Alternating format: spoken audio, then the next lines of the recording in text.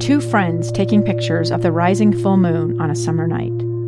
Two teenage kids doing what teenage kids do. When a stranger with a gun and a death wish changed everything. It was violent, it was senseless, and I will never understand it, I will never accept it. I'm Amy Donaldson, and unfortunately, we're all too familiar with stories about how violence shatters lives. But what we rarely see is how they are rebuilt. In a new podcast, The Letter, we relive tragedy, but only so we can hear the rest of the story. The struggle to reclaim lives, the realities of grief, and the possibilities of forgiveness. I believe in miracles. Sometimes I thought, there are no miracles. Yeah, there are, and this is a big one. Follow The Letter at theletterpodcast.com or wherever you get your podcasts.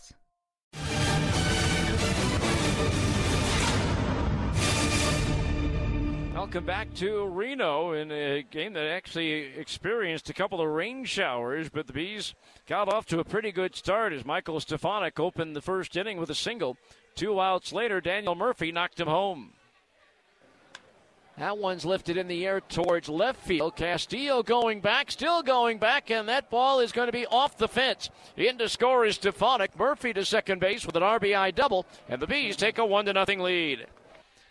And then the next batter, Jack Lopez, added to that lead.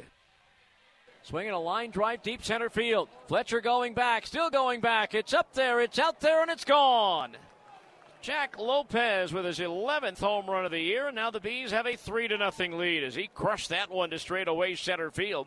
Center fielder Dominic Fletcher took a couple of steps back and then put on the brakes and watched that one sail over the yellow line. But the Aces would come right back in the bottom of the first. Fletcher would walk, advance on a single to center by Buddy Kennedy. Gabriel Moreno here on an injury rehab assignment from the Diamondbacks doubled home Fletcher to make it a 3-1 ball game. Pavin Smith then walked to load the bases. Tristan English sacrificed fly to right, scored Kennedy to make it 3-2. And then Diego Castillo hit a ground ball, booted by the shortstop Soto. That allowed the tying run to score.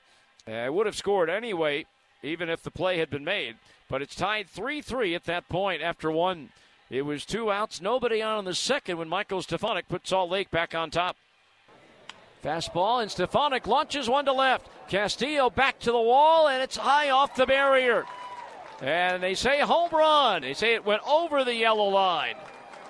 As the third base umpire, Tyler Jones, watched it hit, and it carried just over the stripe. So Michael Stefanik has his third home run of the year, and now the Bees are back on top 4-3.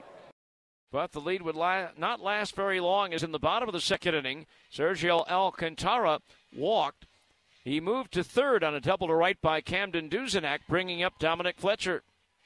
Ripped to right center field. Long run for Phillips. It's going to be over his head, hit the warning track, and bounce off the wall. In to score Alcantara. Duzenak with the go-ahead run. It's a 2-run double for Dominic Fletcher, and Reno's back in front 5-4. Buddy Kennedy would then single home Fletcher to make it 6-4 Aces. The Bees, though, would regain the lead in the third as Padlo and Murphy led off the inning with singles. That would be all for the starter, Jose Ruiz. Tyler Ferguson came in, got Jack Lopez to ground into a fielder's choice, leaving runners at first and third. Lopez would then steal second to put runners at second and third for Livan Soto. 3-2 pitch to Soto. Swung on, and there it goes. Deep to right field. That ball's up there. It's out there, and it's gone. Into the bullpen. Livan Soto with his second home run of the year. It's a 3-run blast, and the Bees are back on top 7-6. But that would be the last lead the Bees would enjoy, as they would not score another run the rest of the night. Reno would tie it in the fourth as Fletcher doubled, moved to third on a wild pitch, and tied it up thanks to Gabriel Moreno. 0-1 the count of the right-hand batter. The pitch lined into right field. Coming on is Martinez. Has to play it on the hop. Fletcher will walk in from third, and we're tied again at 7 apiece. Then in the sixth inning, the Aces took control with 1 out. Dominic Fletcher doubled to right, moved to third on a base hit to left by Buddy Kennedy.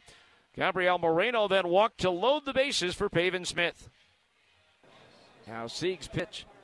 Slider lifted in the air down the left field line. Long run for Lopez, and it's going to land just fair.